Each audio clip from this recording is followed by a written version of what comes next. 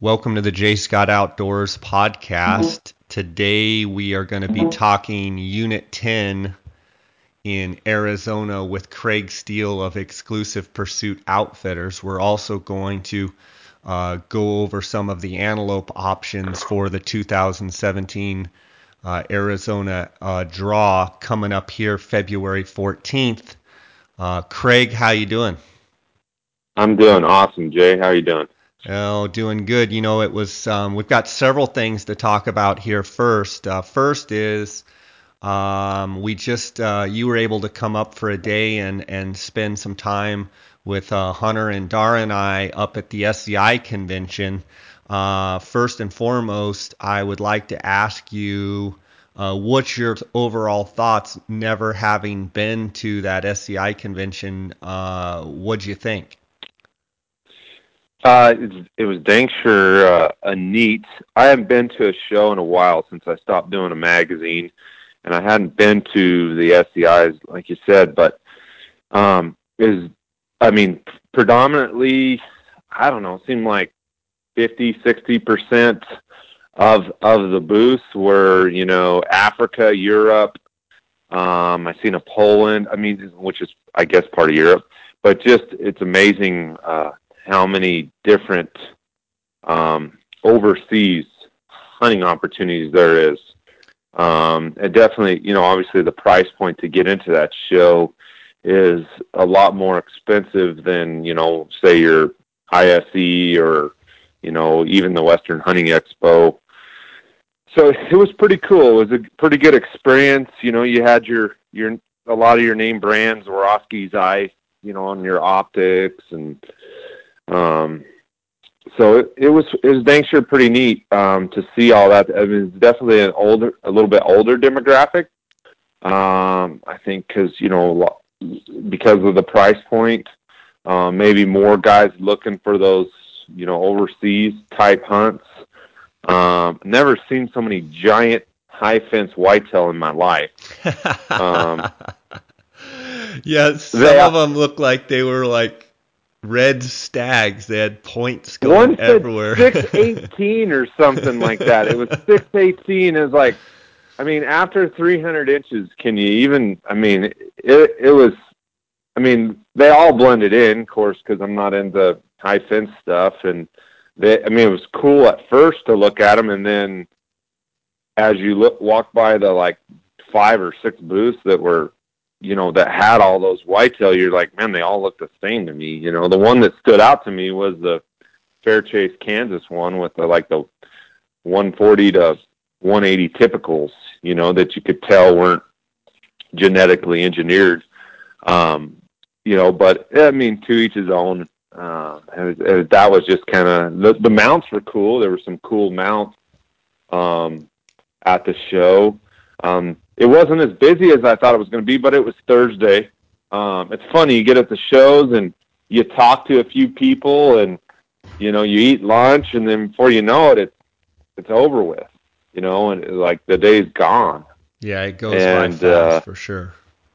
You know, and my thoughts on SCI are kind of the same as yours. I think it's an amazing show. It's a giant show. It's the largest show that I go to as far as booths and numbers of booths and numbers of people. And all of the Africa stuff and all of the overseas stuff to me is mind blowing because what it does is it shows that there's people all over the world that are really passionate about hunting the game that's on their continent or in their country or in their state. And you see the professional hunters, the guides, the outfitters, and the hunters in general. They're over there talking about, a crocodile or a zebra or a leopard or stuff that, I've never even thought of hunting. But if I lived where they live, I would be just as fired up about, trying to, hunt those animals. And so I think it's easy. The first time I ever went there, I thought, oh, it's just Africa stuff and it's just, Europe and then I yeah, think, wait a minute. we're all fired up about mule deer and elk and antelope and coos deer and bighorn sheep. Well, that's because those animals live here on our continent. If I was over in a place where, uh, tur and Spanish goats and whatever crazy stuff, what I think is crazy stuff, if that was the everyday animal, roe deer and red deer and stuff, then I would be into that. I would be phone scoping and showing my photos of check out this red stag, check out this roe deer, this awesome buck. And so it's just different. I think for me, the only thing that I don't like about SCI is exactly what you're saying, and that is the high fence whitetail, genetically modified, um, we can get in. It's not even worth in this discussion Yeah, whether it's it's a hunting or not slippery hunting. slope. But to me, that is the only portion that I don't like. I don't Yeah. like the 300-400 inch whitetails, non-typicals, and they're behind a high fence. I've always had a problem with that mentality of put something behind a high fence and then genetically modify and use steroids and inject your deer and this, that, and the other. Um, I'm seeing some in Mexico. A lot of the flats ranches down by Hermosillo are going to this high fence, you know, um, trapping 20 or 30 does and putting them in one pen with some big giant buck and then letting the does out. And I'm not a proponent of any of that. Hmm. And I don't like that portion of SCI, but there's a lot of great stuff. SCI as an organization does probably more conservation work with dollars probably than a lot of them all combined together. So Yeah. while I think there's some things that I don't really like, they do a lot of good. And I think I've changed over the years to look at that and realize what a great deal SCI is for hunters across this world. And, the other thing is, yeah, the first time I went to the SCI convention, I see a lot of guys with a lot of money and they're spending a lot of money. And I snubbed my nose and I looked down on that.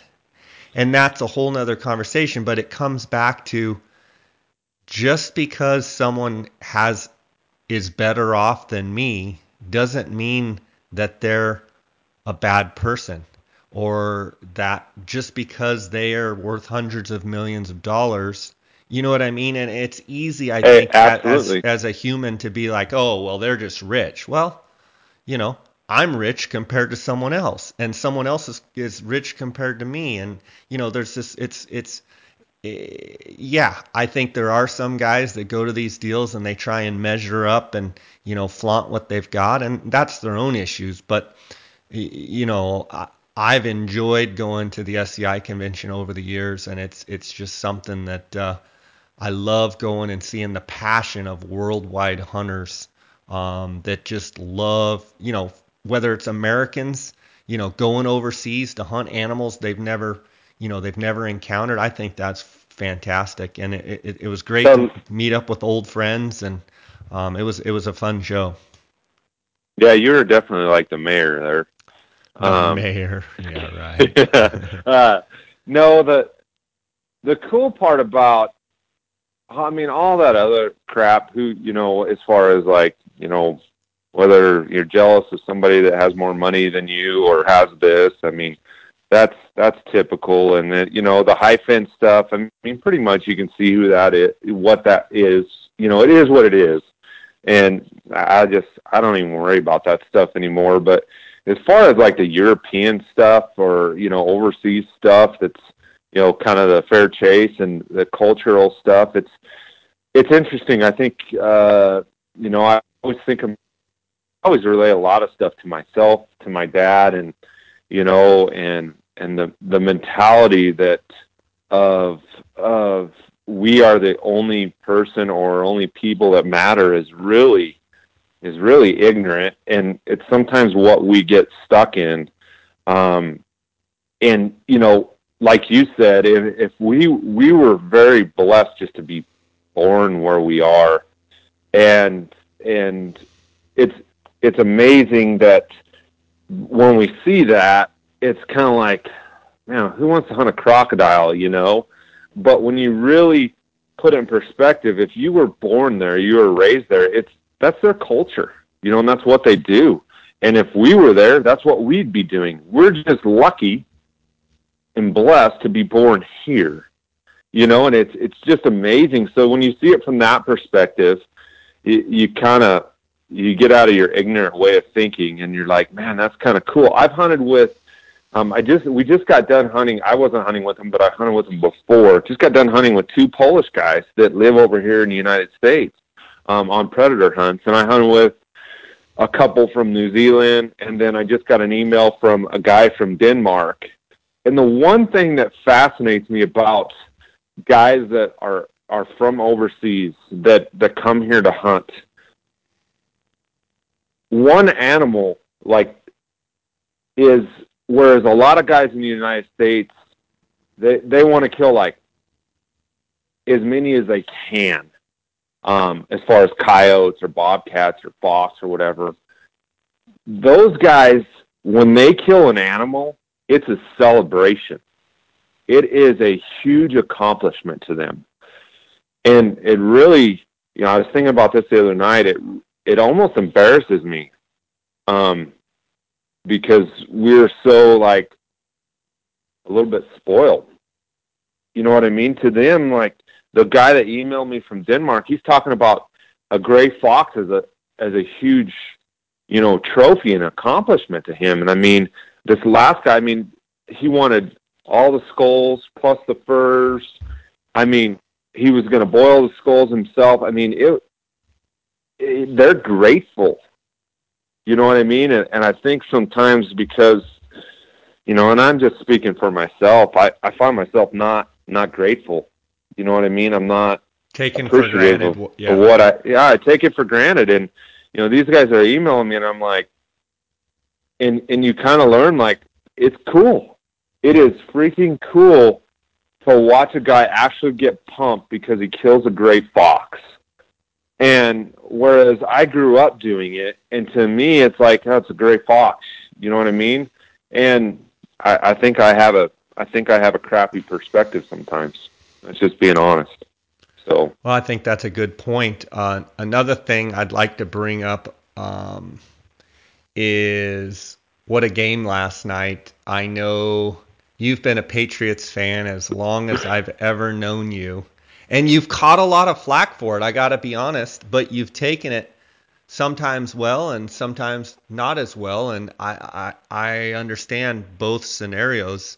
But you're a fan, and I didn't really care. I didn't have I don't like either team. It's not like I don't like them. I pull for the Cardinals, so I mean it's like, I didn't really care. But I tell you, when New England got down, my wife and we just kind of started cheering for it. We kind of like underdogs, and not that New England would ever be an underdog, but we kind of just started cheering for New England just because they were so down, and Atlanta, everything had gone right for Atlanta in the first half. And I have to say, I mean, that was an amazing comeback. And you can say whatever you want about Tom Brady, but he's a winner. And I don't think there were many other teams. I don't think there were many other quarterbacks in the history of the NFL that could have done what they did. And I just got to say, well done, well played. And it just goes to show you never, ever give up. I don't know. I told my wife, I said, how many times do I have to learn never give up? I mean, we almost turned the channel. And for whatever reason, we kept watching, and it just goes to show you can never give up. I mean, people would have bet hundreds of thousands of dollars, and they probably did at halftime, that they would not come back, and they did. Any Yeah, it thoughts? was. Uh, I've been a Patriots fan. I mean, how we're getting on this subject, but for a while, I mean, I used to be a Bears fan when I was a little tiny kid, and then somewhere around when Drew Bledsoe um, was drafted by the Patriots, I was really into collecting cards, and Bledsoe was the man. And I can remember I turned into a Patriots fan then, and I can remember when he was taken out, or Brady was in there, and Bledsoe got healthy, and I was like, man, put Bledsoe back in, and just over the years, I just become going. I don't know. I love the Patriots, and I love their organization, and I think Tom Brady is a winner, like you said. I think he's the ultimate underdog. I think, and with all the stuff that's gone on over the last couple of years, you just start freaking liking your team even more. And I catch so much crap. It gets to a point where, I sometimes it's like, I didn't even wear Patriots. It's almost like you afraid to say Patriots. And then, of course, living in Arizona, I root for Arizona when the Patriots are playing, but living in Arizona, people are like, how are you a Patriots fan? I'm born and raised here and whatnot. I don't know. It's just blame it on Drew Bledsoe. But, I just started liking them and freaking followed them. And they're the only team that I watch, the only team that I care about. I didn't even play my, junior and senior year in football and in high school. And sophomore year was the last year I played. So, football wasn't even my favorite sport, but it is my favorite sport to watch. I just liked it. It's because of the Patriots. And gosh, man, it was a good game. I can tell you that I was not in a good mood. My phone was almost dead. I know. I I was on a texted you a group. few times, and you're like, "My phone's gonna go dead," and you were like, "It's not over." And I just texted you they need to turn Brady loose because they had some chicken crap game plan going on that wasn't working, and they just needed to let that guy go and let him do his thing. And that's, Atlanta lost that game. They choked, but also the Patriots, did the little things that mattered. And relate that to hunting. You see so many people that, just they want the fast track. They don't want to grind it out. They don't want to. I just did a predator hunt the other day, and we ended up taking first. Me and my team, my partner Mike, and we've hunted that for years. And not that I'm freaking Patriots, but we've hunted that I think 7 years in a row now. We've never not placed in the top five. A lot of people don't know that unless they're around us. And we don't talk crap, and we're not the one that initiates side bets and everything. And this year is the first full year I had a full Saturday to hunt, and we actually didn't do our best, and we ended up winning it. And we only called in 10 predators, but we killed everything we did, and it was a grind. And at the end of the day, we were both like, we didn't even feel like we did that good. But hunting's a grind, and just like going from that game, I think a lot of people just forget that. They want it quick and want it easy. And I always tell hunters when it's going bad, because some of them haven't been there or don't understand, or it's a grind, and you never know when you're going to glass up that big bull, or calling a freaking lion, or you know you just got to keep grinding at it and believing all the way till the very end. And I think that's the moral to the story. Whether you like the Patriots or you don't like the Patriots, is don't keep give up, going. man. Yeah, never give up. I have to say I heard an interview with the coach of Atlanta. I don't even know his name. That's how little I pay attention to it. I thought he had a real classy response. I thought he handled it very, very well. I don't know if you saw the interview, but I have to say, I know nothing about the Atlanta organization other than Arthur Blank, the owner, the Home Depot guy. Um, he had he was very humble. And I thought he stood right in the mic and answered the questions, head on. And I say to him, hats off to him for his response to the loss, because it was theirs to lose, and they did lose it. But I think the Patriots won it. So, it's both ways, right? yeah, I mean, It's not one or the other. my little nephew loves the Patriots, and I knew you were getting joy out of it, so it just kind of made me smile. But it made me think of my own stuff that I've got going on and my businesses and different things. It's like, never give up, ever. You fight it out till the end. And you said something that's interesting. Dar and I think a lot of times when we go down to Mexico, we'll do these guided hunts and stuff, and we'll think, we're grinding, shooting a few bucks here and there, and we're thinking, wow, we're not doing that good, and and you just grind it out to the end, and then you get back to the States and you realize, you did pretty good. You think, Yeah. you don't think, oh, we're killing it. Oh, we're knocking them dead. But you just go out, you compete, you push yourself and you do the best you can. And if you're sitting there at the time thinking, oh, we're knocking them dead, we're knocking them out of the park, then you're probably going to get soft. If you're out there continually grinding and never giving up, I think, just go, and then let it all stack out at the end of the year.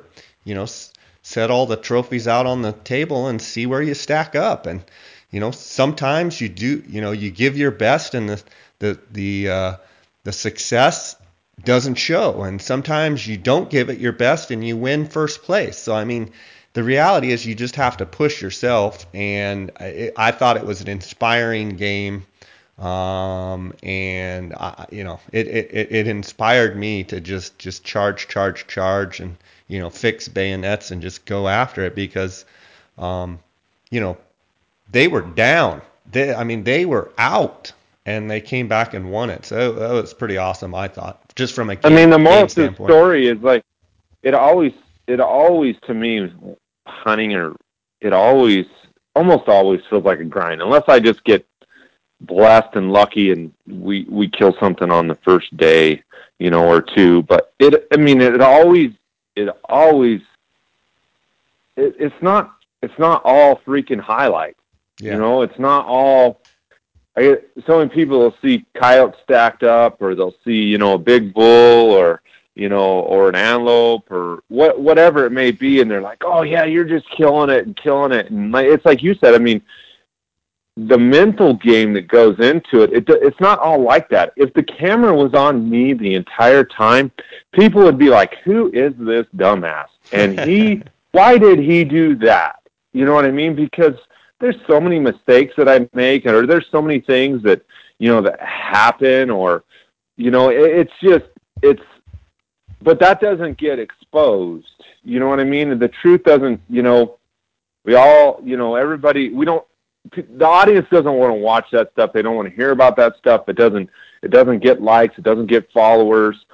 They want to. Everybody wants to see the highlights. They want to see the trophy photos, and they want to, do all that. But then when you get into it, it really. And there is, don't get me wrong, I shouldn't say everybody, because there's a majority of you guys that are listening that know exactly what I'm talking about. It is a grind, and sometimes it's the last day, sometimes it's not any day at all, sometimes you don't win, and it's funny, I was going back to the game, I was ready to send a text or post on Facebook, because I know there's people out there, everybody knows I'm a Patriots fan, that not that I'm popular or anything like that, just everybody that's around me. And I was ready, third quarter, I was done. I was ready to post, Atlanta, great game, because Atlanta was kicking the Patriots' butt. They were winning. There was no excuses. There was no, oh, look at that hold, or man, they should have called more defensive holding penalties, or blah, blah, blah, blah, blah. I was ready to lose, with dignity, I guess, if there is that. And then, it's funny, at the end of the game, that I got my phone, and man, all I got was, the refs handed it to him, all the flags, and here's my response. And you can take it for what you want. We can move on. But winners win, and losers complain. And I'm not saying you always have to win to be a winner, but you always have to have that winning mentality, because when winners lose, they shut their mouth and move forward. Right. And that's just how I take it. You know? I mean, when winners lose, they get their mouthpiece knocked out, and they brush their mouthpiece off on their shirt. They put their mouthpiece back in, and they get up, brush themselves off, and go back and get in the huddle. That's what they do. Let's move on, but I did want to say that catch by Edelman, and by the way, if he isn't the ultimate underdog, this little white guy that's running around the field and he's catching balls, that if that wasn't the most unbelievable catch I've ever seen. Just so people know, there are two main wideouts, Edelman and Hogan. Hogan was a lacrosse player, and Edelman was a college quarterback. So just to put it in perspective what they're playing with. I mean, it's just was all that catch effort. Unbelievable? Was that the concentration on that catch to bobble that ball with, you know, the arm in the other players? I mean, it was amazing. It was an amazing catch. It was just all effort. You know, most people would have just, you know, most wideouts would have just gave up. You know, it's just all effort. And, you know, there's only a handful of people that would have put in that effort, and that guy is one of them. You know, I mean, it takes a team to win a team sport, you know. So, anyway. Congrats to you, better buddy. Move on. Yeah, let's, the reason I wanted to talk to you today is I wanted to break down Unit 10 in Arizona on the elk, and then at the end we'll talk a little bit about antelope in general in Arizona, but I wanted to break down Unit 10. And Unit 10, actually I had a tag. The last elk tag I had in Arizona was in 2005 in Unit 10, and I've spent a couple other hunts in there since then, but I feel like I know Unit 10 very, very well. I spent 30 days in there in 2001, 30 days in there in 2003, you know, about 25 days in there in 2005, and a handful of other hunts since then. And it's a unit that, to me, is very dear to me because I've had some great experiences up there. And I wanted to talk to you because you live in Kingman, Arizona, and it's a unit that you have spent an unbelievable amount of time, whether it's, you know, archery, deer hunting, you know, elk hunting, antelope hunting, predator hunting. I mean, you know Unit 10 very, very well, and you and your guys at Exclusive Pursuit Outfitters guide in Unit 10. So I thought you would be the perfect guy to talk to about that. I want to get we're going to go through the hunts. But first and foremost, I wanted to talk to you about the September 15th through the 28th archery dates this year, with the full moon, the dark moon being on the 20th of September. Last year, the archery hunt started on the 9th of September, and that's just, in my mind, early for really good bugling. I think these dates of the 15th to the 28th, and with the moon being dark, I think it's going to be phenomenal timing to have those archery dates. I wanted to get your take on that. Yeah, no, the archery dates, the 15th to the 28th, I mean, they're definitely better dates, in my opinion. I mean, obviously the elk, how healthy they are, bull to cow ratio determines the timing of the rut. The fatter the cows are, it's been proven that you know, there is data out there. The fatter the cow elk are, the better and more consistent timing they're going to cycle. So you know, you're going to get a better rut activity, and obviously the later, you know, around that equinox is typically when, you know, the rut is more in full swing. It seems like the rut is just diminished and gotten later year after year, but, you know, I don't know. It goes back to that, what we were just talking about. You get in and you hunt the archery elk hunt, and, you know, pretty soon you kind of become disaware or you start trying to compare years past, and it's definitely none of the units in Arizona I think are what they were back in the 2005 era, especially Unit 10. Unit 10 obviously has great genetics. The age class has been affected. The bull to cow ratio has been affected. Been affected by what? It's been affected by too many bull elk tags. Okay. So they've killed too many bulls out of there, and so the overall herd size is great, but now we have a situation where it's like a 28 to 30 bulls to every 100 cows, where it's supposed to be 40 plus. So this year, not only are the dates in prime time, it's the lowest tag numbers we've seen in Unit 10 on most of the hunts, and specifically the archery hunt, that we've seen in some years. Since I'm on Go Hunt Insiders deal, and on their unit profile, and 2012 was the first year that they put in 200 tags. And if you guys don't know this, there's 100 tags only this year in Unit 10, as well as now there is no early archery cow elk hunt. So the pressure is going to be as low as it's been in years. So Craig, you have that pulled up in front of you, and you're saying in 2012 it was 200, and if I don't have that portion of it pulled up in front of me, but I believe it went 200, and then it went 150, 150, and now we're down to 100. Is that correct? That's correct. And so, but they also had some cow tags running simultaneously. So what you're saying is, and I'm looking at the regs too, the archery hunt is September 15th to the 28th, and there's only 100 bull tags. There's no cow tags at that time frame. So from a pressure situation compared to the last, say, 4, 5, 6 years, the pressure is going to be way less during that 14 days than it's been in a long, long time. I can remember in 05 when I drew, I think there was only 100 tags back then, and I don't believe there was any cow tags. If there was very few, maybe 20 or 25. So you're saying from a people standpoint and interactions with other hunters and pressure on the animals, this is going to be about as good as you've seen it in a long, long time? Absolutely. It's just the tag numbers. And also no cow hunters, because the elk they don't know they don't care if it's a bull or cow hunter. When you're getting in there, usually the cow hunters can be worse because they're hunting the better bulls with the cows.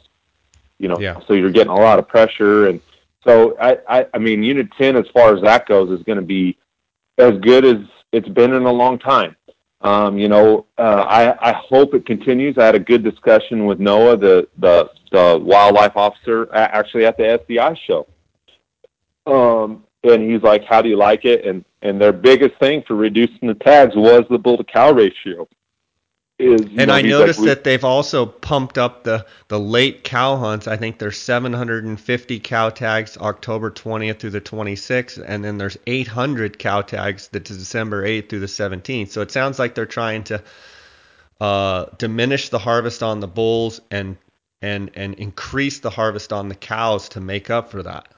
Yeah, they're definitely going to increase them a little bit. I know he said they didn't want to increase it too much, but they definitely, by adding those in there, anytime they pump up a bunch of tags like that, it's going to decrease its success rate, though. So they, what I mean, because it's just more hunters in there. They're going to get an increased volume of hunters, so that overall they might take more, but the success rate's going to go down. Most of the time. They may kill more animals, but the success rate per the amount of hunters in the field, talking about the cow hunts, is going to go down. Yes. And my thing in Unit 10 is they had 500 late bull hunts on the rifle hunt for many years, and they've dropped it down to 400 this year. So they've dropped it. I think they've been shooting too many late bulls. But I think the thing that might have taken the quality right off the top was for years they were running 20 to 25 early rifle tags, and then they put the number at 100. 100 for a few years during the early rifle hunt. So when you have, 80 and 90% success rates shooting 80 and 90 bulls with a rifle during the rut when they're bugling and at their most vulnerable stage, you're going to just suck the top end bulls, the upper age class bulls, right off the top. Yeah, I mean, it's those early rifle hunts. They're depending on what 2010. I'm looking at this on Go Hunt Insider. In 2010, they had 50 tags, and that's right before they started ramping them up even more. And in 2010, they had 90% success rate. So they had what bulls. 45 bulls taken, and in 2011, it dropped down to 82%, and then there was a pretty big downswing. In 2014, it was 69. 2015, it was 73%.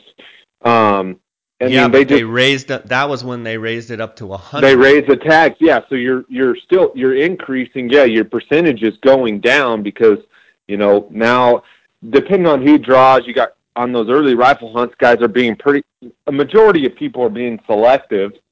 And so they may or may not see what they want to shoot, but on the same token, you're adding more permits, so that's why that percentage is going down because, it's more pressure. The animals are going to seclude themselves even more, and, man, they're just knocking the top end out. And this year it's down to 40. Last year, I believe it was 40 as well. I would like to see that number 20. That's just myself. I think, they're heading in the right direction. They've got to get back to managing that as an alternative management unit, like their basically their long-term 5-year or whatever strategy says, because it's an awesome unit. Half of that unit is the Big Bow Ranch, and then you got Kaibab National Forest, and then you have the Sevens Ranch, which is subdivided, and then you have Babbitt's, and then you have a group of intermixed private ranches on the northeast side. But, a big portion of that's the Big Bow and then the National Forest.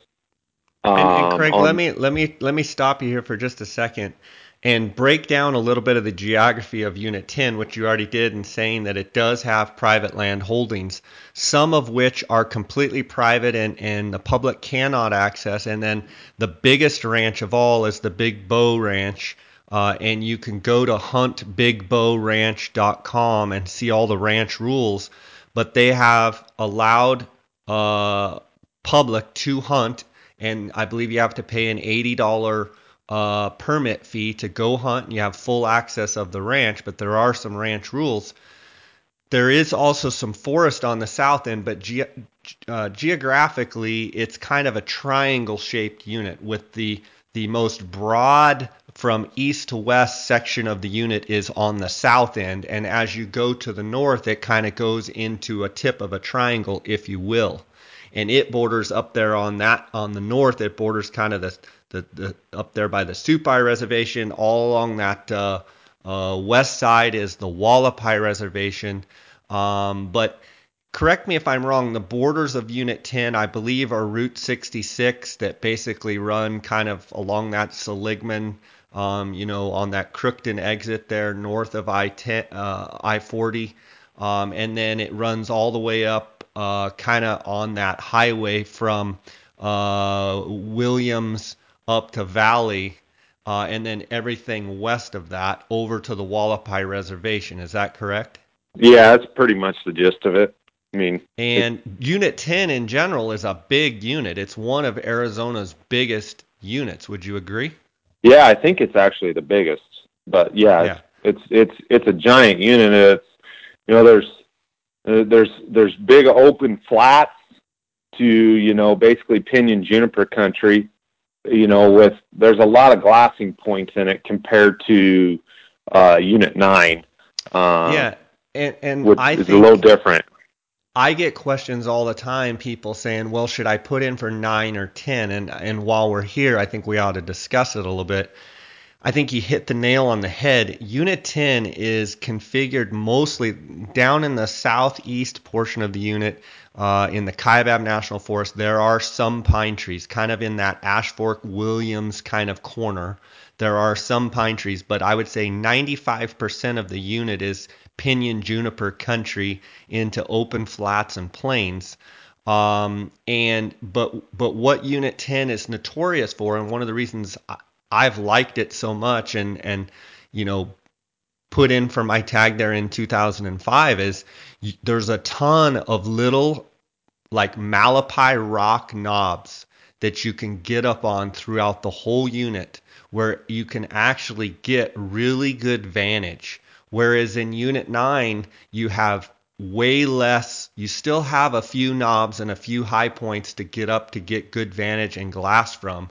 But Unit 10 is one of the best glassing units, I think, in all of our elk units or antelope units in the state. Would you agree with that? Yeah, definitely. And I think in Unit 9, the difference is too, is those glassing points are usually pretty crowded.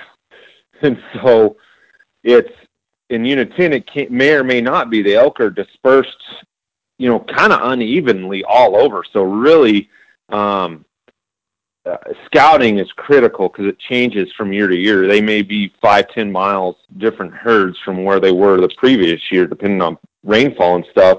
And the glassing points, it just gives you a lot more to choose from. Whereas in Unit 9, in my opinion, a lot of big bulls are taken off water, Yeah. especially with trail cameras today. And there's a ton of trail cameras. And then in Unit 9, if you have a good rut, it can be an awesome hunt. But if the rut is poor, it can be a very, very frustrating hunt. Yeah, well, and for Is us, that your opinion? yeah, I mean, for us guides and guys that have hunted Unit 9 and 10 a lot, our best chance of finding a big bull, or excuse me, of killing a big bull is to find it first. And Yep. so Dara and I have always relied on our eyes. So typically, wherever we're at hunting elk, we want to go someplace where we can glass. And if we can put our eyes on a bull and find a bull, then we can go in and try and pursue that bull. Whereas a lot of country, a lot of units, and honestly, a lot of states across the West, if you're talking thick ponderosa pines, and you're just basically chasing bugles, while that can be a fun way to elk hunt, and it's a way that is a lot of people, that's their only way to do it. We feel like if you're trying to find a big bull, you got to be able to put your eyes on them because your level of efficiency goes way up if you can get up on high points and be able to glass and see them, rather than it becomes a numbers game of chasing them in the brush, chasing them in the pines, chasing them in the junipers, and you're just chasing bugles. Well, you may be only able to look at 5 or 6 bulls, because of them calling, them bugling, you're subject to them. If they're not bugling well, it's harder to get on bulls. Where if you can get up on a high knob, you could see 15 or 20 or 25 bulls or more from one high point and move much more efficiently throughout your hunt by just trying to find the bull first. Then once you find it, then figure out how to kill it. Yeah. So, I mean, I think that's why a lot of people really like Unit 10. I know it's why I like Unit 10 is because it does have thick areas of pinyon juniper, but when you get elevated 3, 4, 5, 6, 700 feet up in the air, you can then look down into those juniper pockets and see a lot of elk and see a lot of bulls, and it sharpens your curve up a little bit as far as, okay, there's a big one, let's isolate and let's try and focus on that bull. That's Whereas why if you that were late just hunt is so good too, compared to a lot yeah, of other units. The only thing I would say, and I'm curious about your thoughts on the Unit 10 late hunt. They dropped it to 400 tags, and of course they have some late archery tags. They have 35 bull tags, 25 cow tags. They have a muzzleloader elk hunt this year, 75 tags, November 10th through the 16th. The only thing I would say about the late hunt in Unit 10 is, yes, you can get up high in glass, but sometimes it's a challenge because you're up on these cone knobs and you can see the bull, but he's a mile and a half out Yeah. in the flats. And once you get down level with that bull and he's not bugling, which they're very rarely bugling on the late hunt, they become hard to kill. Where as a unit like 27 or 23 or 22 for a late hunt, so to speak, where you have good glassing, but you're also glassing across canyons where you don't have to move very far to get into position to shoot that animal. In Unit 10, I think one of the hard parts is, yeah, you can see them a lot of times right at first light or last light coming out into an opening, but being able to get down on that flat level with them in the pinyon juniper and get them killed sometimes can be tough. Yeah, it absolutely. I mean, it can. The other thing about the late rifle hunt is they did move it. It's not around Thanksgiving. It's after Thanksgiving, which is different. I don't know if a lot of people saw that. Yeah, December 1st start Yeah, date, it starts 1st through the 7th. December 1st. And going back to the muzzleloader hunt, that muzzleloader hunt has been, you can catch, it seems like those 3.5 to 5.5-year-old bulls. Some of them will still be trying to catch that last cow cycling that missed for the third time, that maybe didn't cycle right, or didn't get bred in late September or early October. Sometimes they'll come in again, or I've noticed that over the last couple of years, so you'll actually see a little bit of bugling action. I think on both those hunts, on the muzzleloader and the late rifle hunt, you hear a lot of people talking about 350, 350, 350. In reality, a 350 is a tank of a bull on those hunts. It's a great bull on the archery hunt nowadays, but it's a tank of a bull on those hunts. And, I mean, obviously, I know for us, we love to try to hit that 350 mark. That's like, I mean, that to me is when you start getting into those bigger bulls. When you hold a 350, it's a big bull.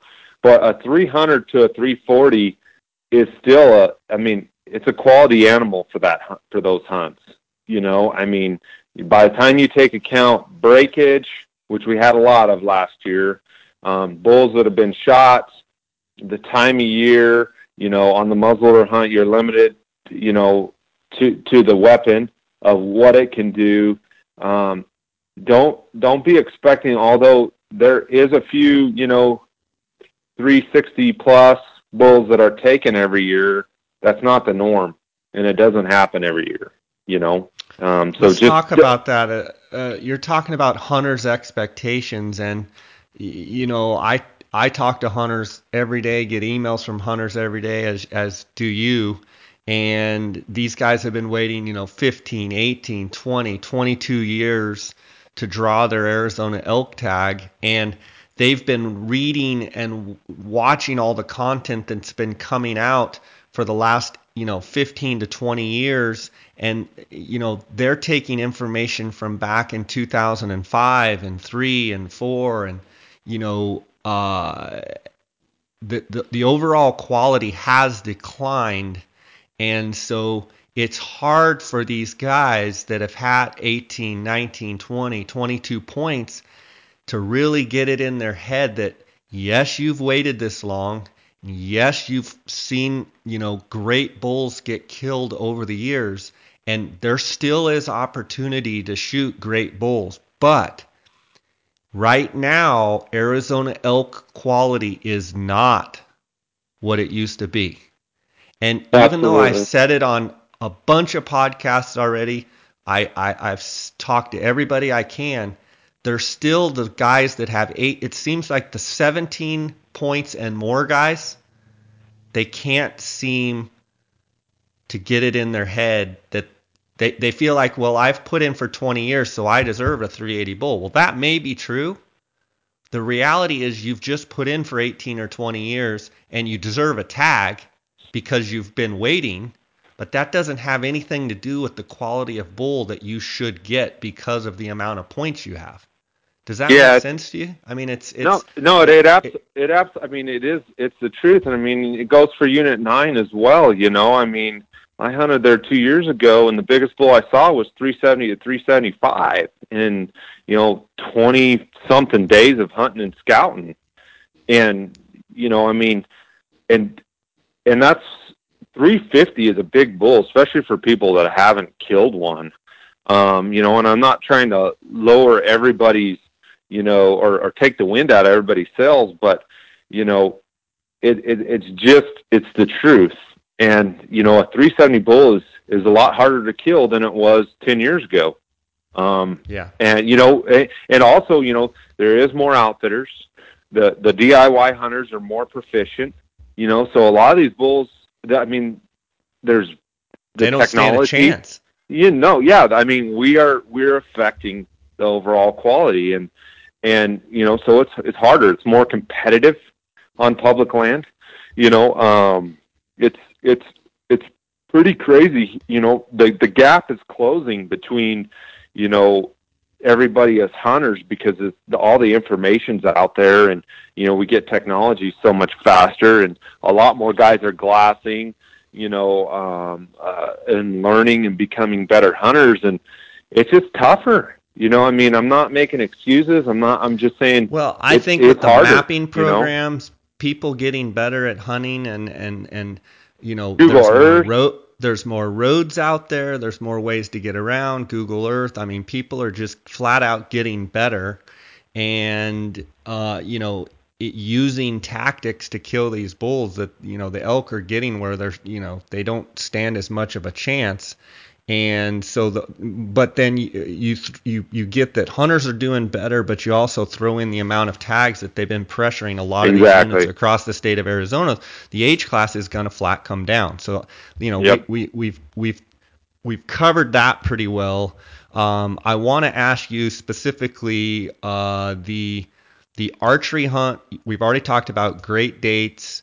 We've talked about only 100 tags. You feel like from a quality of hunt standpoint, that could be as good as that archery hunt's been in a long time from strictly a quality of hunt, not talking about size of bull, but quality of hunt, correct? Absolutely. I mean, freaking 100 tags, no other cow hunters, I mean. And then the early rifle hunt, September 29th through October 5th, my idea on those dates are the elk will probably be screaming their guts out. I'm betting that the rut will probably be pretty intense because of, good moisture. The cows, fat and sassy. I'm worried a little bit about broken antlers on the early rifle hunt. I'm curious what your thought is on that. I think, okay, we're going to get into some rainfall stuff, and I agree with you. I think it's going to be as good as it can be as far as the peak of the rut. They're going to be hopefully bugling as good as they, possibly will. There's 40 tags, so, I think that's 20 more than I personally would like it if I had the tag. But I mean, it's still going to be awesome. It depends on what archery hunters draw, where they hunt, how many bulls they, are successful out, how good the rut is early, because if the rut's good early, or if we get, with a big bow, you can't sit water, but on some of the other places, a lot of guys sit water. If it's dry, that can be an effective tactic. But if the rut's strong during the archery hunt, you're probably going to have some of the bigger bulls that are taken. Not that there's not any left over. Going back to breakage, last year, my opinion, last year breakage was horrible on that hunt. A lot of bulls broke that second week of the archery elk hunt. And we're talking beams and, multiple tines, and it just seemed like every bull that I looked at that was over 350 was broke. Why do they break? They tend to break in Unit 10, and they always have broken up pretty good. Why do you think that is? I think the antlers were a little bit less dense, and I think maybe some cows all popped in at the same time. We had a real sporadic monsoon, so I think a lot of the elk were congregated around some of the water sources and feed. You would go. It was weird because 1 mile would be as green as you've ever seen it, that 1 mile stretch, but then the 10 or let's say 5 miles around that area would be as dry as you ever seen it. So I think the elk were really congregated, and I think when those cows did come in, those bulls fought, and as well as I do, it like happens one night or 2 nights, and it's like, holy crap, So I think the antler growth was subpar. I don't think it was horrible. It's just my opinion, but I think it was a little bit subpar. We had a pretty good January. February was bone dry. Most of March was bone dry. And then we tried to play catch up in April and May of last year with a little bit of precipitation. But right now, those bigger bulls are starting to drop. And they'll drop through mid-March, the bigger bulls typically. And so, that green feed from February to the beginning of April is critical. And yeah, we got showers in April, but you're talking about last season. I'm talking about last season. So that period from February to, the beginning of April was pretty dry. It was actually really dry. And this year's a little bit different.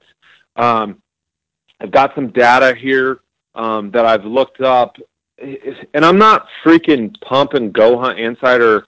I'm not, because they sponsor the podcast or whatever. I'm not affiliated with Go Hunt or Go Hunt Insider at all, other than I'm a member. And they've got a lot of good, quick information. They've got a historical precipitation chart, which, they could add some more stuff to it, but it's a great, good, quick resource. And I'm looking at, when I'm on the phone with clients, I use their draw odds now, and I have all their applications, their harvest success. It's good stuff if you haven't been on there. But I'm looking at some other data. We've had December and January have been extremely wet in Arizona this year. Extremely. Last year, we did not have a wet December. It was fairly dry. And this year, in Unit 10, according to Go Hunt, we've had 2.7 inches of precipitation in December, and we don't have the data out for January yet because it just finished up on Go Hunt's deal. But the previous December, so December of 2015, we didn't even get an inch of overall precipitation in Unit 10.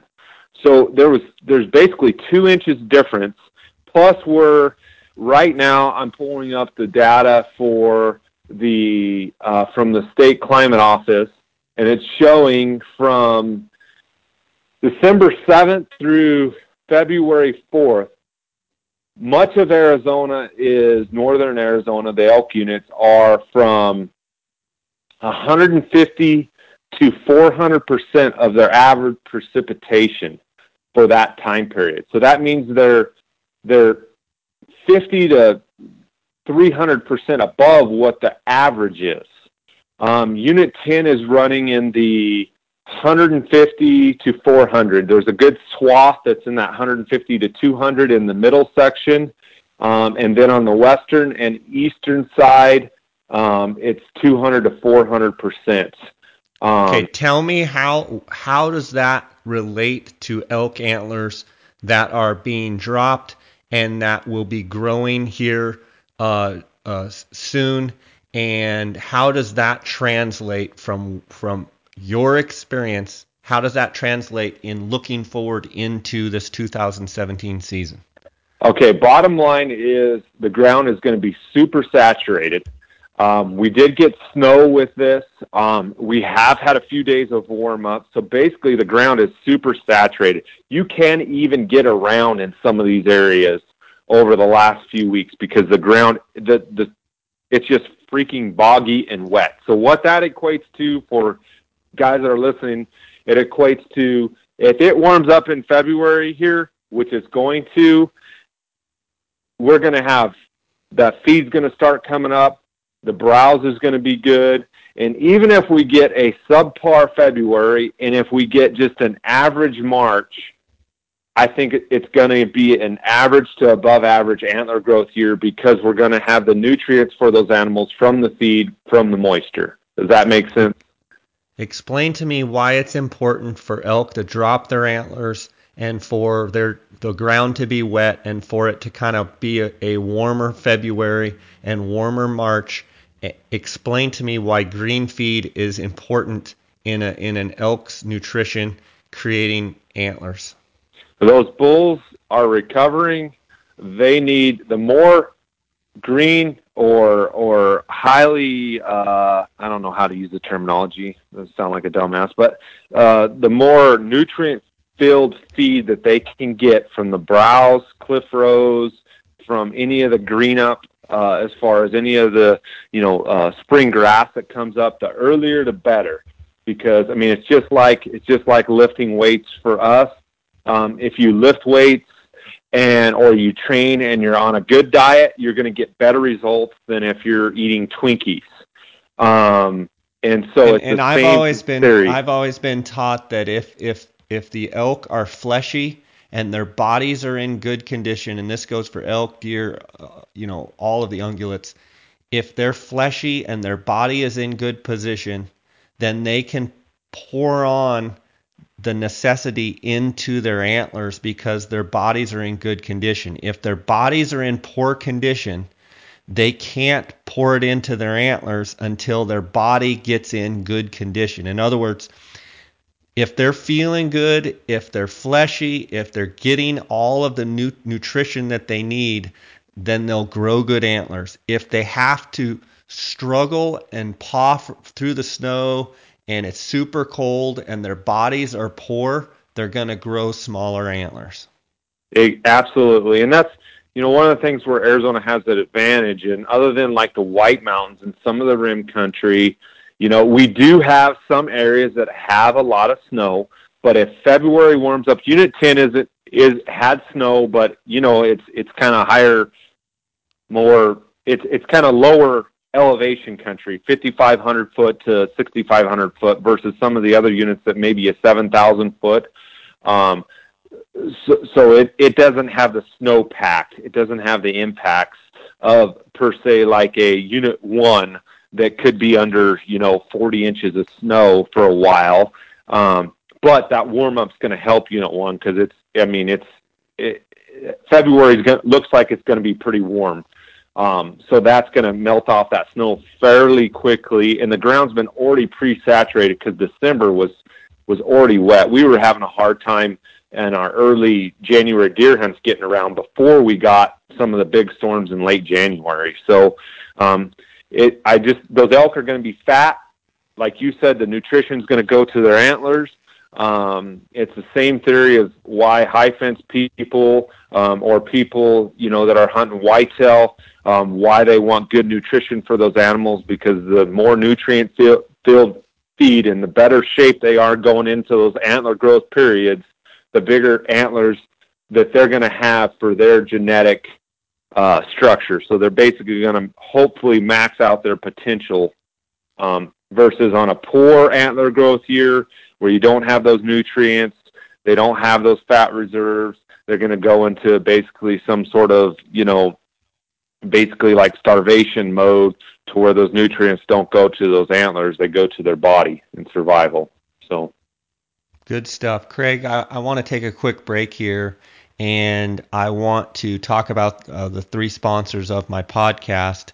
And GoHunt.com Insider is the title sponsor of the podcast. And you just were talking about, you were a big skeptic of GoHunt.com Insider when it first came out. And I've talked to you over the years, and now I hear you saying that you're using it when you're talking to your hunters. You're using it as a resource.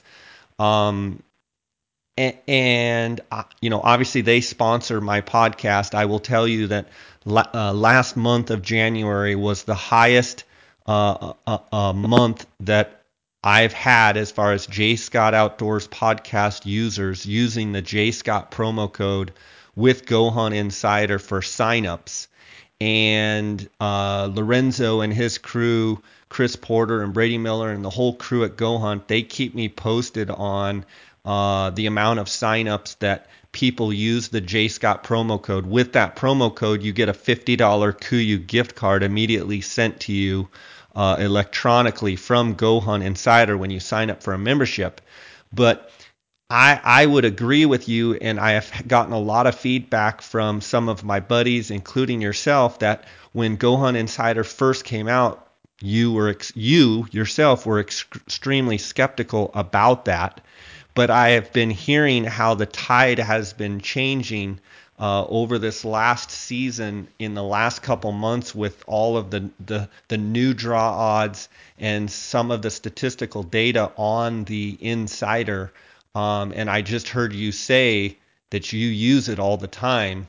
To me, that makes me smile knowing that I knew Go Hunt Insider and some of the things that they have coming in the future that I know about. It's a phenomenal resource. So I just want to thank Go Hunt Insider for their sponsorship of this podcast. I want to encourage the listeners to use it when they're putting in for all of these Western states. With New Mexico coming up, they are going to have all the exact data for the non-resident odds for all the different hunts, which nobody's really ever done before, and be able to break down each hunt. But I know what Go Hunt Insider is doing is working. So I want to encourage you guys to go check it out. Use the J Scott promo code. Get a $50 KUIU gift card. Who doesn't like having more KUIU? And also phonescope.com. Cheston Davis and his crew, they've gotten into Walmart. They've gotten into Sportsman's Warehouse. I saw Cheston at the SCI convention, and phonescope.com is just doing phenomenal.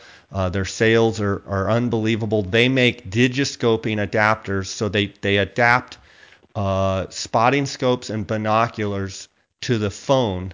And any phone, they pride themselves on any phone, any optic, they can combine the two, so you can take photos and videos of your hunts and of these animals.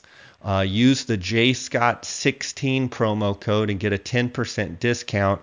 And I'd also like to thank the Outdoorsmans. You can go on outdoorsmans.com or call 1-800-291-8065. Outdoorsmans is the optics authority, and Cody Nelson and his crew, we just did a live podcast Dar and I did from SCI with Cody and his crew, and they had just a bang up session there at SCI, and I believe had a record turnout of sales there at SCI, and they are the optics authority. And if you use the J Scott promo code, either when you go into the shop, when you call on the telephone, or on outdoorsmans.com, you get a 10% off on those products. And I want to thank those sponsors for sponsoring my podcast. Craig, I want to talk to you real fast about Unit 10. As far as we've talked about, moisture, we've talked about antler growth, we've talked about some of the different hunts in Unit 10, we've talked about public versus private, but I wanted to point something out. You and your group at Exclusive Pursuit Outfitters, you have private land opportunities in Unit 10, and I wanted to give you a chance to talk a little bit about the hunting on the private land versus the hunting on the public. I can only tell you what the public land hunting is. You can tell us what the private land opportunities are. For me, one of the things that I see as a benefit, and over the years when I've hunted in Unit 10 and looked across the fence, it seems as the pressure mounts, the elk congregate on private, even though the hunting on the public access areas, even on the Big Boquillas, even on the forest, or what have you can still be phenomenal. Some of these private land holdings that are totally private, I have seen it firsthand where these elk pile in and congregate on these private areas. During the rut, to me, it seems like, just a bugling frenzy with just a few hunters. And then that's one positive that I see. And then I also see some benefit to some of these late hunts, even like the muzzy hunt, the late archery, where you have the ability to hunt some of these elk and be, one or two or three of the only people chasing these elk on the private land, where you take the same amount, hunting them out on the quote unquote public, and the the interaction with people is obviously greater. What's your thoughts on your private land leases that you have? Hunting public versus private. I've guided on private. I've guided on public. I've only hunted for myself on public, and the biggest difference is, I heard Chris Denham say at one time, is it's you against the animal versus you against the animal and four other guys. If you have the opportunity to hunt on private, it's one of those things where you kind of gotta weigh your options and what you can afford and what you want out of a hunt. But that's the biggest difference. As far as quality on private versus public, where we're at, it's pretty much the same, as far as quality of size. Top end's the same, depending from year to year. I mean, one year it may be 380, the next year it may be 415, but the advantage really comes into play.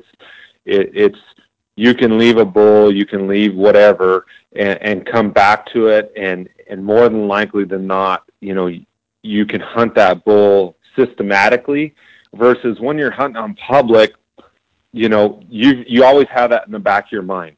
You got a big bull found or whatever, and you're like, man, we got to beat somebody in there, or we hope they didn't bump them, or you come back and you can't find them. Well, what you didn't know is somebody walked through there, bugling and bumped all the elk, or, you know what I mean?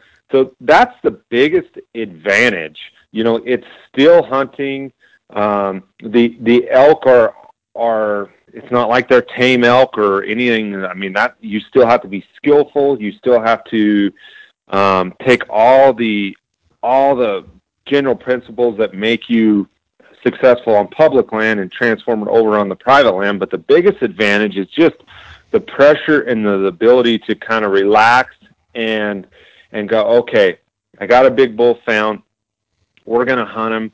And, more than likely than not, unless he leaves or breaks or something like that, that we're going to get our opportunities if we play our cards right.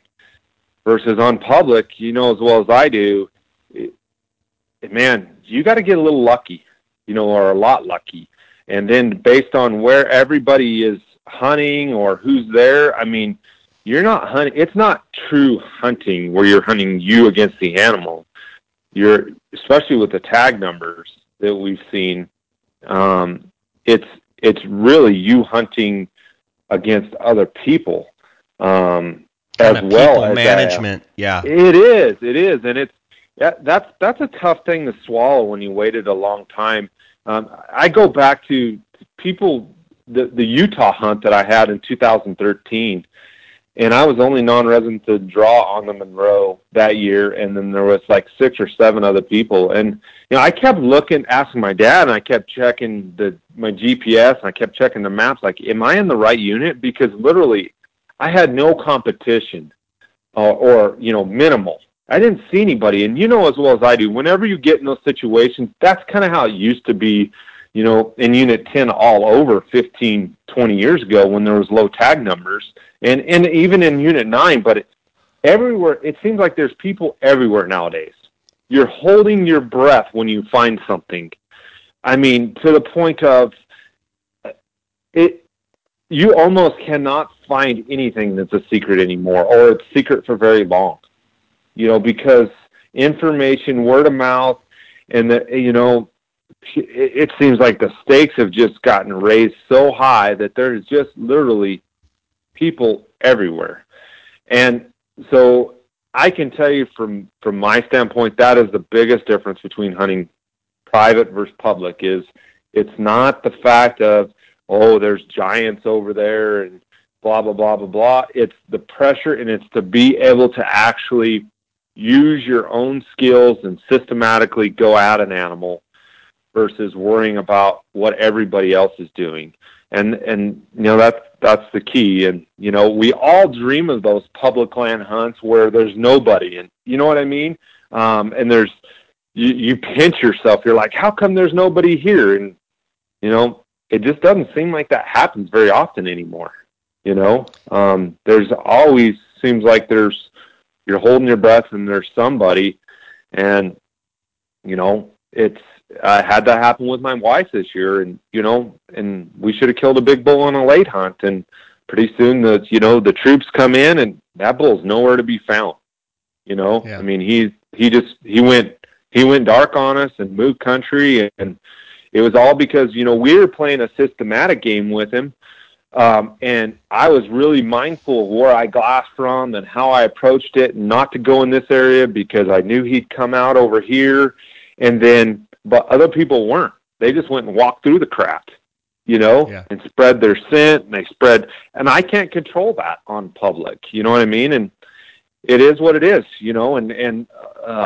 I am a public land guy, but on the same token, the more I hunt, the more I see the frustrations of it. But I know that's the game on public land, and a lot of people don't say that. They don't realize how lucky you have to be, on public land and versus private land. I think there's a lot more, you can control the game a lot more with your skill than you can on public land.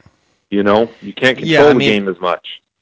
I think it comes down to value. I think it comes down to if you value less people and you value having an opportunity to hunt an elk and maybe leave it, and you're trophy hunting and you're looking for a certain bull, you can leave a bull knowing that you can come back and probably he's not going to be pressured, so he's going to be right there.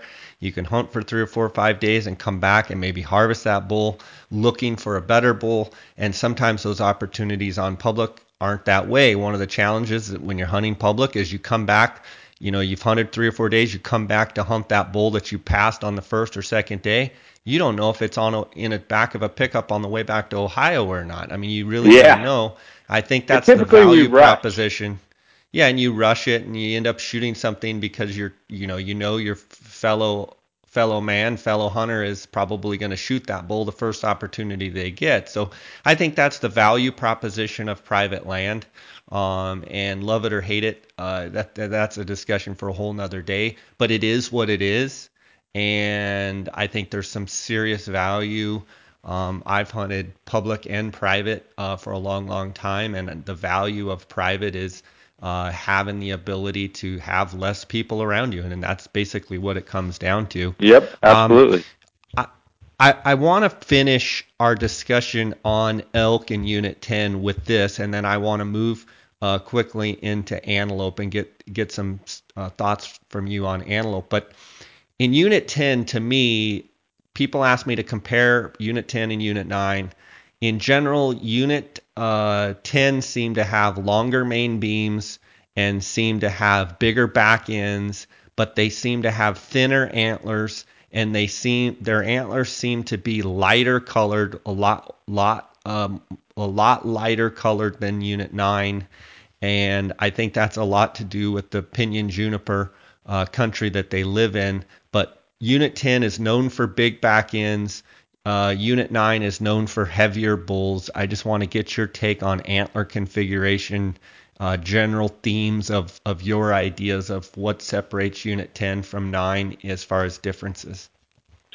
It seems like and I know there's been some big non-typicals killed out of 10, but it seems like Unit 9 always has a few of those just big, gnarly non-typicals. Seems like Unit 10 has less of those. Like you said, they generally you can get some wider bulls in Unit 10 with some bigger back ends, kind of that same. They're usually a lot lighter color, unless you're over by the Williams area. Their And that's horns are because of the usually, pine trees, right? yeah, the pines, the pinyon pines up there in the ponderosas. But yeah, that's basically the difference. Unit 10, I mean, Arizona used to have this reputation for little thirds, but it seems like I don't see that as much anymore. As far as, littler thirds.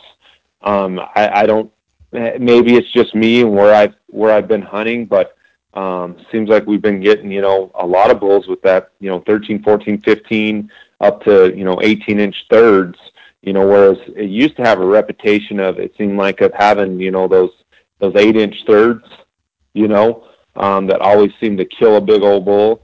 But on a good antler growth year, like hopefully we're going to have this year, it can produce some of those giant back ends that we all love. Not that Unit 9 can't.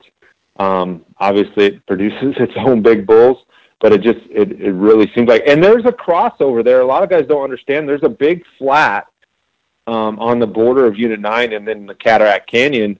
But that big flat, those bulls, and they go back and forth. Some bulls will grow in Unit 9 and some bulls will grow in Unit 10, and they may take a 30-mile hike, before and after that rut. So a bull that's growing in the, southeast side or southwest side of Unit 9 might end up over in Unit 10, and a bull that's over on the east side of 10 or on the central side of 10 might end up in Unit 9.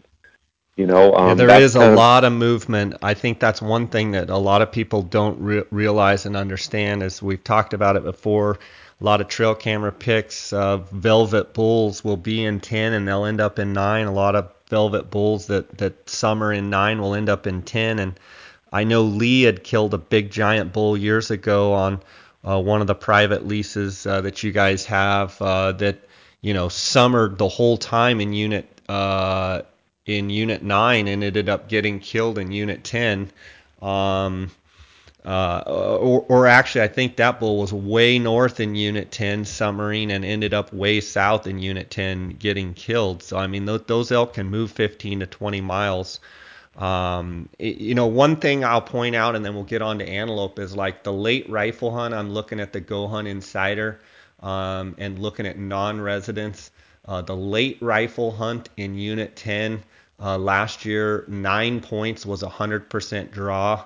And if you look at the archery, the late archery statistics, or let's take the muzzleloader, the Muzzy hunt in Unit 10 last year was 13 points, was a guarantee on that November 10th through the November 16th season. And if you want to see all the different odds, you can go and become a Go Hunt Insider member.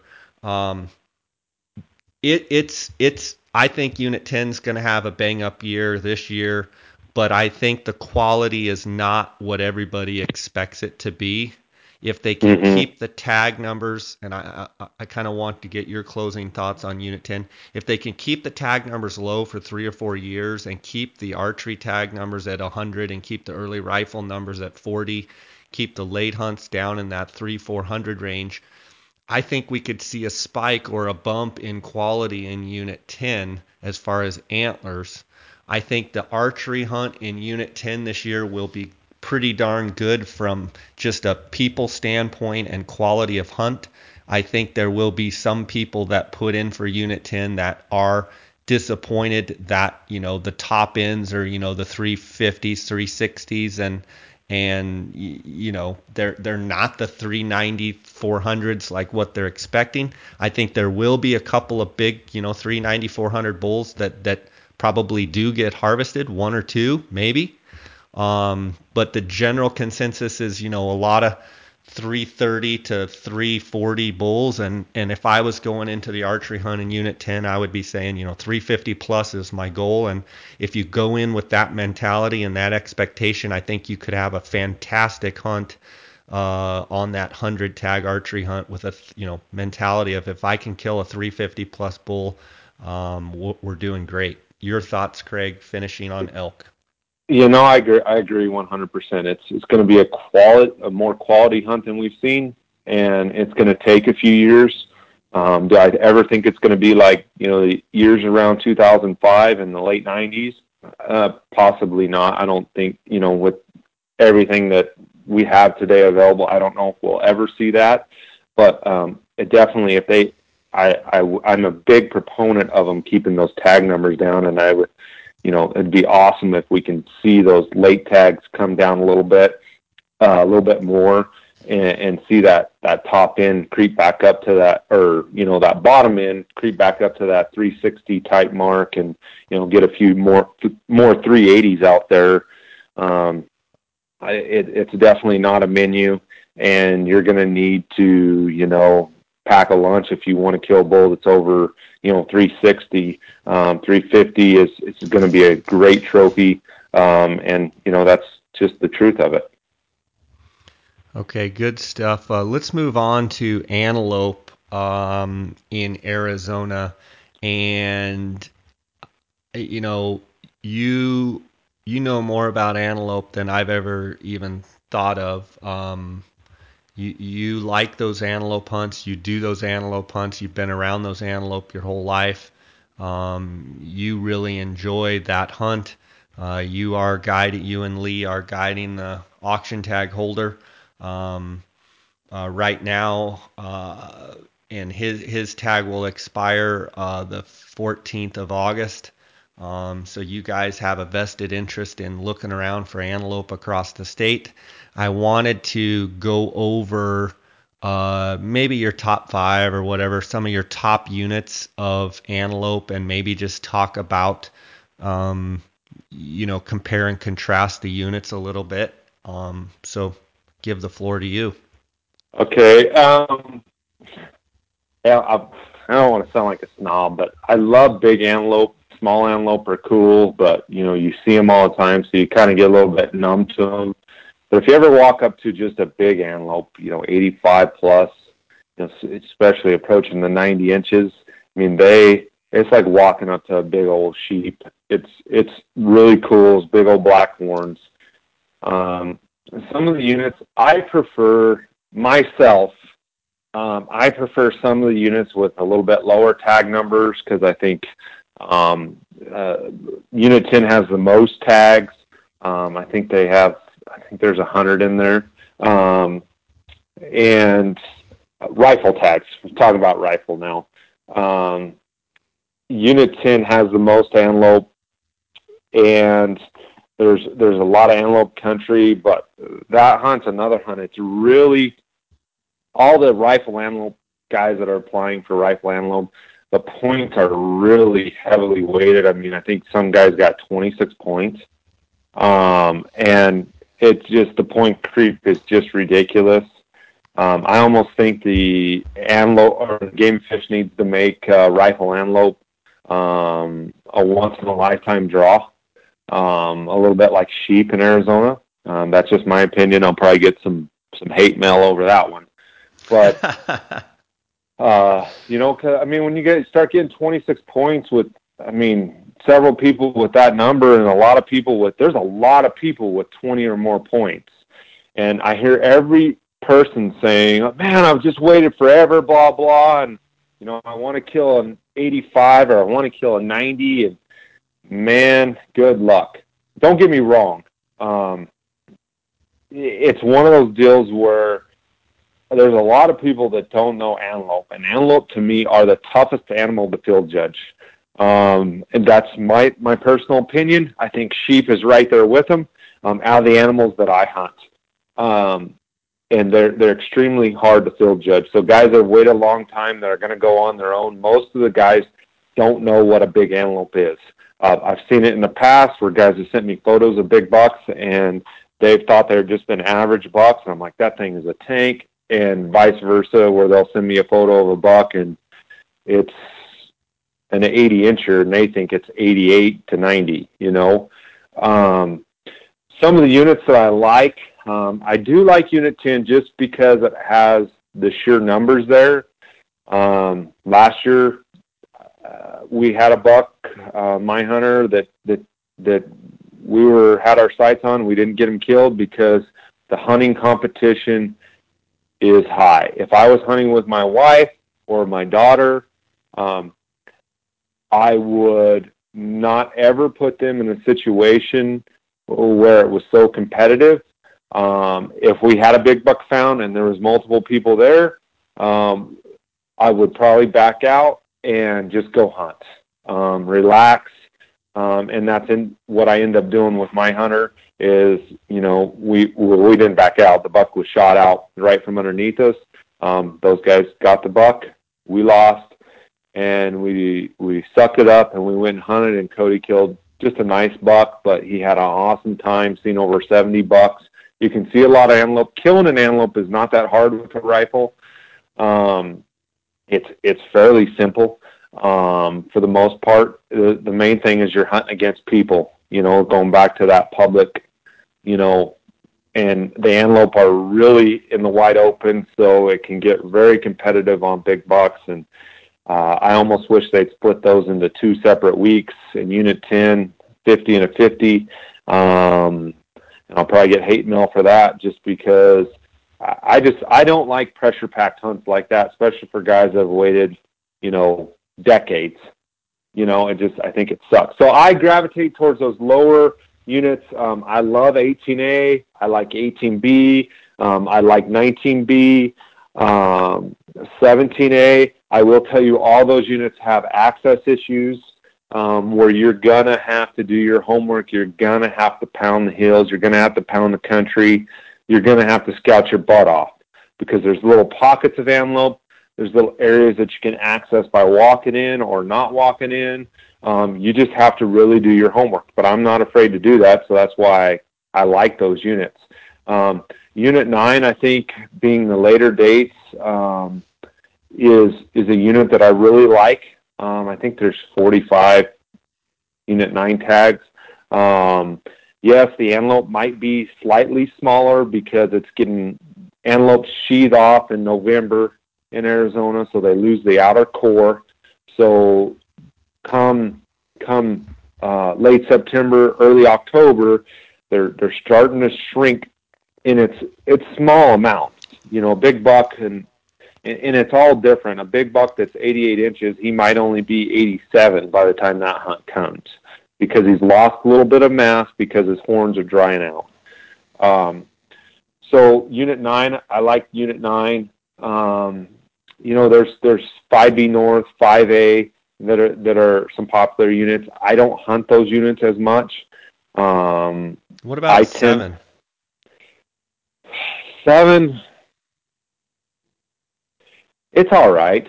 It's never been I like 7 West for elk. That's one of my favorite units for elk. I've just never been a big fan of Unit 7 antelope. I just haven't. I know there's big bucks in there. If I was a guy, I'd look in some of those pockets of trees, pop open Google Earth and look for those little flat areas that are in the trees, because that's where you're going to find a bigger buck away from people. And a lot of those big bucks that get killed in 7 and 8, 6A that live in those little pockets of trees, they're found by guys that find them when they're hunting other species or guides, and then they come back in and they got a buck that they found that nobody else has found. They have it to themselves. Now I say that this podcast will probably make it popular, and everybody will be hunting the trees, and the guys that are out in the flats will have the big buck to themselves. So 7 is not one of my favorite units. I like 9, 10, 18A, 18B, 19B, and 17A and B. 19A is okay. There's a lot of private property. That historically was one of the best units in the world, best genetics. There's some challenges. What about 8? I do like Unit 8. There was a big buck killed out of Unit 8 last year. There was a big buck the previous year. I'm talking 88 plus. So I think Unit 8 is kind of a sleeper unit. I think they ramped up the tag numbers in there a little bit. I'll have to look. But I do like Unit 8. Again, there's pockets of trees in there, or pockets of flats in the trees that could hold a big buck that maybe not very many people have found. So those are kind of the units that I like. I think the thing with antelope that a lot of guys, I want to stress this huge, because everybody calls and wants to know where we have a big buck found. Like, where should I apply? Where do you got it? And antelope get big quick, 3.5 to 4.5. They're reaching their potential. But a lot of it comes in speculatory, like a 1.5, 2.5, you might see a buck and then you make note of him, and then you got to come back and see what did he turn into, at 3.5, 4.5 years old.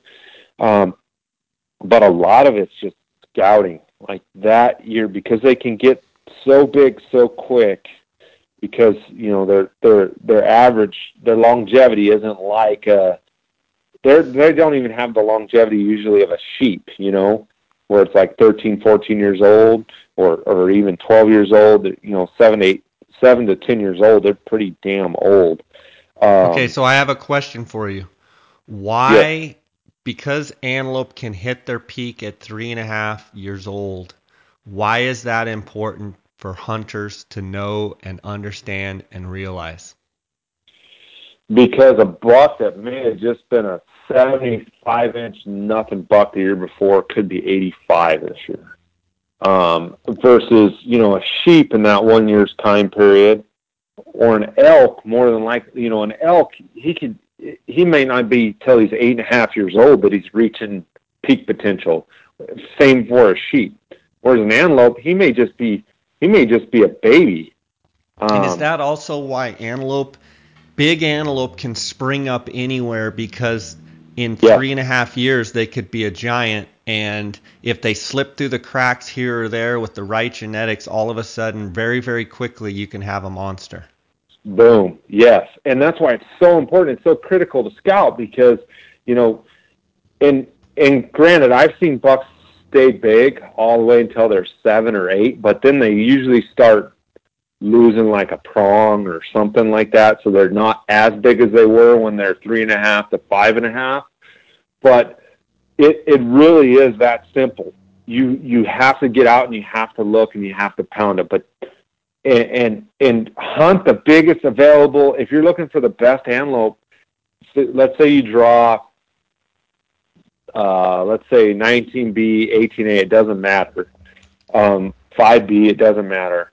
You go in there and you pound it if you want a big antelope, and you kill the biggest available antelope that you can find, if that's what you're after. But you got to put time in. And that buck, that year it may be 85. The next year it might be 90. The next year it might be 82. So there's a big swing, And I know there's guys that put stats up and whatnot, but that's how I am. I get a client that puts in for, we tend to put clients in for the units that we like the most. It's because we know them best and we feel like we have advantages. Just like I feel like, that's where I apply for units that I have advantages in. So it's all about that advantage. If you know a unit very well, let's say a unit 4A, let's say a guy from Winslow or, whatnot, knows unit 4A, he should apply for unit 4A because it's on his home turf, versus applying for a unit across the state. Now, non-resident, that's where your advantage is going with a guide. You're just going to have an advantage. And if you don't, I would suggest, if you don't hire a guide, I would suggest, you get there a week early and just pound the heck out of it for a week and be ready to kill your buck on opening morning. Or if you don't find a buck that, is the type of buck you want to kill, be ready to hunt the whole entire hunt. So I find it, I think a lot of times we take out the home field advantage. And I know non-residents don't have that, and that's where they have to look at, either hiring a guide or coming and put your time in, because you can only get lucky so many times coming from out of state. You know what I mean? Yeah. Especially on a hunt like that. Yeah, you can only get lucky so many times. And so for other guys, home court advantage is huge. There's a reason why teams in the NFL play, in the play the regular season to get home field advantage. So if you have the advantages in an area, like the back of your hand, that might be the best unit for you to apply for antelope. Let's say, because one of the things, guys just aren't hunting antelope a lot in Arizona. There's a lot of guys that they have no idea what a big antelope is. They think a buck with flared out prongs is a giant when it's that big, heavy buck that his horns curl in and he doesn't look that big to the regular. He doesn't look flashy, so to speak. And so, and shoot that flashy buck if that's what you want, but you might be disappointed on his score because he looks a lot bigger than what he really is, because mass is king on antelope. The mass measurements are huge. And if you can get a buck with 7-inch bases or high 6s, he's probably going to be a lot bigger than that buck with, 5 7/8 or 6-inch bases.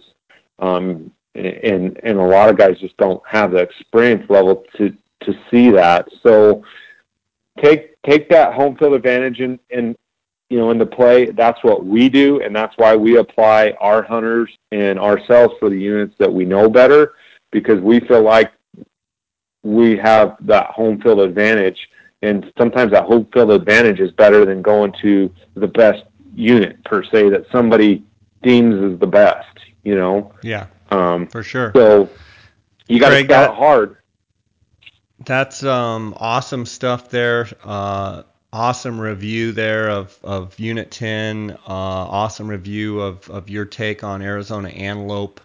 I want to encourage anybody that's out there listening to follow Craig and his guiding staff and partners there at Exclusive Pursuit Outfitters on Instagram. Go to their website, exclusivepursuitoutfitters.com. Follow Craig at Craig Steele AZ on Instagram. Craig, I just appreciate your insight always. You're one of the most requested people that I get on the podcast, and I think that's for a reason, because you speak from the heart and you just let her rip, and I appreciate that. And it was great seeing you up in Vegas at the SCI convention.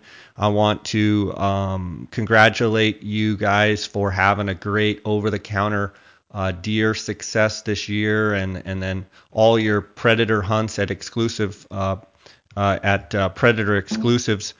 You guys, I'm saying Craig Steele, Arizona Guide of the Year, with the giant elk you guys killed and antelope and all the different things that you and then just go straight into shooting coyotes and bobcats and chasing lions and all the stuff that you do. So I just want to hats off to you. I want to let you go enjoy your Patriots win.